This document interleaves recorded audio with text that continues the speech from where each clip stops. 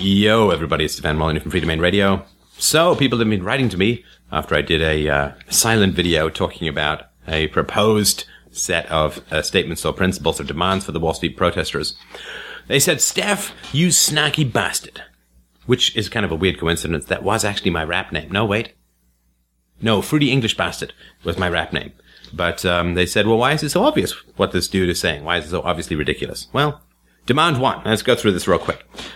Ending free trade and reimposing trade barriers, tariffs and barriers on imported goods and so on. Well, free trade, look, just like it or not, free trade is one of these things that you need if you want to be wealthy. If you want to have a wealthy society, if you want the poor to have access to more and more money over time, you simply have to have free trade. You have to. And what's the point about countries? I mean, if it's bad for Canada to trade with America, right? Why is it okay for New Jersey to trade with Arizona? I mean, Canada and New Jersey are closer. Why can't they trade? Is it some distance? No. It's just some arbitrary geographical line called a country, which is just, bullshit made up imaginary paint by numbers, maps invisible from space. It's just your tax farm, right? I mean, why is it bad for countries to trade, but it's okay for states to trade or counties? Can I trade with my neighbor next door? I have to produce absolutely everything myself. No. It's completely arbitrary to say that we should stop trade among countries, but keep it within countries. If trade is bad, then let's outlaw it everywhere, which means everybody starves to death and dies of the first toothache they get.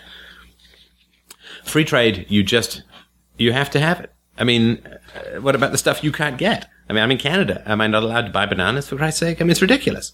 Look, just give you one quick metaphor. So you say, well, what if other people don't let our goods into their country? Well, screw them. I mean, other people make stupid decisions. Doesn't mean you have to, right? I mean, you don't have to go through a car wash in a motorcycle just because some idiot did it on YouTube. Good thing I had that helmet on, by the way. Anyway, let's say that Japan comes up with a cure for AIDS and America comes up with a cure for cancer. And then Japan says, you can't ship your cure for cancer over here. We're going to put up a trade barrier. Does that mean that it's good then to put a trade barrier up about the cure for AIDS that Japan has created and won't let it be sold in America? Of course not. Just Japan does stupid shit and won't let goods in. You still want all their goods as cheap as possible. So no, you can't. I mean, all that putting tariffs in is it raises the price of everything, which harms the poor. I mean, you care about the poor, then have open trade as much as possible. Let lowest competition find lowest price. Lowest price doesn't mean lowest wages. You understand? The lowest price does not mean lowest wages. Because lowest price is made up in volume, it's made up in efficiency, and people end up making more. Which is why so many people got out of poverty in the post-war period, because there was so much free trade and government was so small. Wasn't out of redistribution, I'll tell you that. I got the stats for that if you want to look on my channel. Oh yeah, and so they talk about the minimum wage of $20 an hour. Well, all that means is anyone whose economic value is less than $20 an hour doesn't get a job. I mean, that's terrible. Minimum wage hurts the poor the most of all. Look, there's three things that you need to do to stop being poor. You need to finish high school, you need to not get pregnant, and you need to get and keep your first job for a year. I finished high school. I got my first job when I was 7, painting. I was painting plaques for the Jubilee for its 25th anniversary, I think, for the marriage of our local tax king and queen in England. But all you have to do is, finish high school, don't get pregnant, keep your first job for a year. That first job is essential for getting out of poverty. And if you raise the minimum wage, all you do is eliminate people whose economic value is less than that. It's terrible. And look, I mean, if you can make people wealthy by raising the minimum wage, why stop at 20? Why not make it $200? Why not make it $2 million an hour? Because if you make the minimum wage $2 million an hour, then, Bill Gates will get a job and that's about it, right? So, no, I mean, you can't. This is an old argument. Just need to do some research on it. Economics in One Lesson by Hazlitt is really good. Universal single-payer healthcare system. Well, it's so funny, because a lot of the protesters are against monopolies. But all you're doing is giving a violent monopoly called the government control over everyone's healthcare. How's that been working out for the world as a whole? Well, sure, prices go down, of course. Of course. But waiting lists go up and debt goes up, which means that we're stealing bad healthcare from future generations' income. It's not fair. Demand 3, guaranteed living wage income regardless of employment. Well, come on. Incentives matter. I mean, it's the basics of economics, right? 2 basics of economics. 1, all human desires are infinite and all resources are finite. I mean, if you could snap and had the genie could get anything you wanted whenever you wanted, then you wouldn't need economics. Like if everything you ate tasted great and was the best for you, you wouldn't need nutrition. So, yeah, everybody wants everything and all resources are finite. I mean, that's what economics is all about. And people respond to incentives. Of course people respond to incentives. So, if you pay people regardless of whether they work or not, then more people will stop working. With more people not working, there's less money to pay the people who are not working. Because people who are working are diminishing, people who are not working are increasing, and the system can't work. Free college education. Come on. All these college students demanding free college education because it's their right. Nonsense. It's a terrible subsidy from the poor to the rich, to the relatively well-off, right? I mean, the ideal behind education is you invest in your education and you get an increase in your income throughout your life. Generally, that's the idea, right? Which means that those who figure that out tend to be smarter than your average bear, and those who can attend tend to have more resources, tend to be middle class or upper class, because they can defer income for 4 years and pay all of those expenses, or at least they have the credit worthiness to go into debt, which you don't get if you're in the inner city. So it's a direct transfer of money from the poor to the middle class and the wealthy. I mean, it's horrendous. Don't people ever think these things through? And so bring fossil fuel economy to an end while at the same time bringing the alternative energy economy up to energy demand. Well, so the government has massive control over the energy. I mean, it's a whole department of energy, for Christ's sake. I mean, the government has huge control over the energy economy. So why hasn't this already happened? Well, because the technology just isn't there yet. We'd love it to be there. It'd be great. I'd love to have, solar-powered everything. It would be wonderful. But technology is not there yet, and subsidizing it isn't going to help. I mean, subsidies gave us ethanol. Government control gave us Solyndra. Look it up if you dare.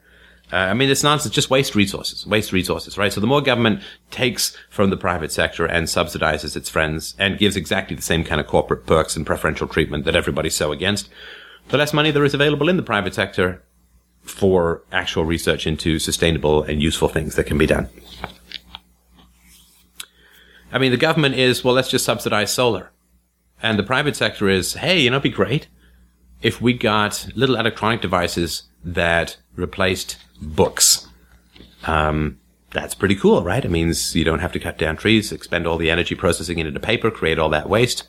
That's pretty cool, right? So that's what you get out of the free market. The government, you just get, just crap investments in politically connected companies that produce nothing but unemployment in the long run.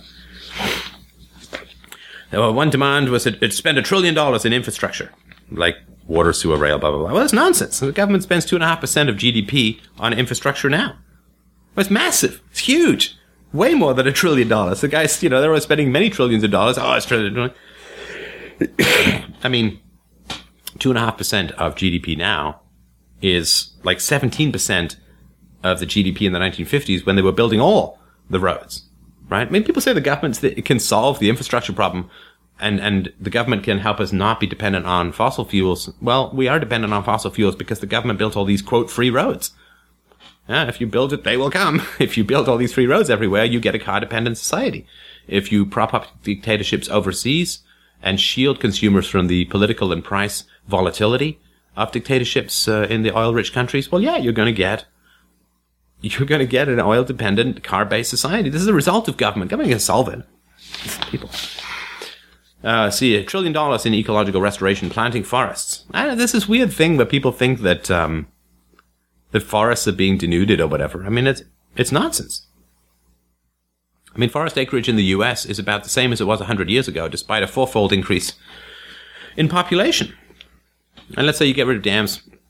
And nuclear power just means you got to use more coal and natural gas because the other technologies aren't there yet. I mean, it's just people don't think things through. He wants to spend $1 trillion, so the EPA currently spends about $10 billion a year. So he wants a century's worth of EPA funding in a year or two. I mean, I assume it's a he, maybe it's a she. think women are smarter. Anyway, Demand 8, Racial and Gender Equal Rights Amendment. Dude, we don't need it. We don't need it in the States. July 19th, 1868, 14th Amendment. Quote, nor shall any state deprive any person of life, liberty, or property without due process of law, nor deny to any person within its jurisdiction the equal protection of the laws. I've been around for like almost 150 years. The fact that the government hasn't enforced it very well doesn't mean that you need some new law. I mean, new laws won't matter. You know, it's like the guy doesn't take care of his car, giving him a new car just means he won't take care of the new car. Anyway. And then just getting rid of all debt. All debt is stricken from the books. Everything is stricken. Well, you can do that, of course, right? But all that means is that nobody will ever lend to anyone ever again. Which means no deferral of gratification. It means endless deferral of gratification because you can't buy anything on loan and credit. Crushes the economy. And he wants to spend $1 trillion here and $1 billion there and $100 trillion there and blah, blah, blah, blah, blah. But if there's no debt, then the government can't borrow to do any of that. And the government doesn't have the revenue to do any of that. So again, it's just thinking things through. Workers will starve to death if there's no credit, if nobody will lend, because you need to borrow in order to start a factory, which helps workers become more productive by lending them, all of these great tools and machines and so on, which they don't have the money to buy individually. So it just means everyone ends up going back to making everything themselves. We got tree bark on our feet for Nikes, and we're starving to death. Demand 12, outlaw all credit reporting agencies. The government has almost complete control over credit reporting agencies. They regulate everything that they do. And so, of course they're not going to work. More government power. Government's only had 90% control over credit agencies, but we give them that extra 10% or outlaw them, then that solves the whole problem. I mean, it's madness. It's like the 12th donut in the box is not going to fix your diet. Allow all workers to sign a ballot at any time during a union organizing campaign. Yeah, fine.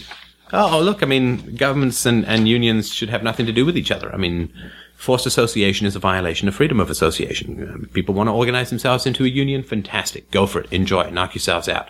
Fantastic. But a government should not be protecting all of these people to do that. A government should not be enforcing all of this stuff. Government should not be giving artificial protections. You can't have monopolies through government collectives any more than you should have monopolies through corporate collectives or corporate, any kind of corporatism. So yeah, it's just universal moral rules. I hope this helps clear some of my thoughts up on it. Feel free to ask questions and comments and criticisms below as always. I'll talk to you soon.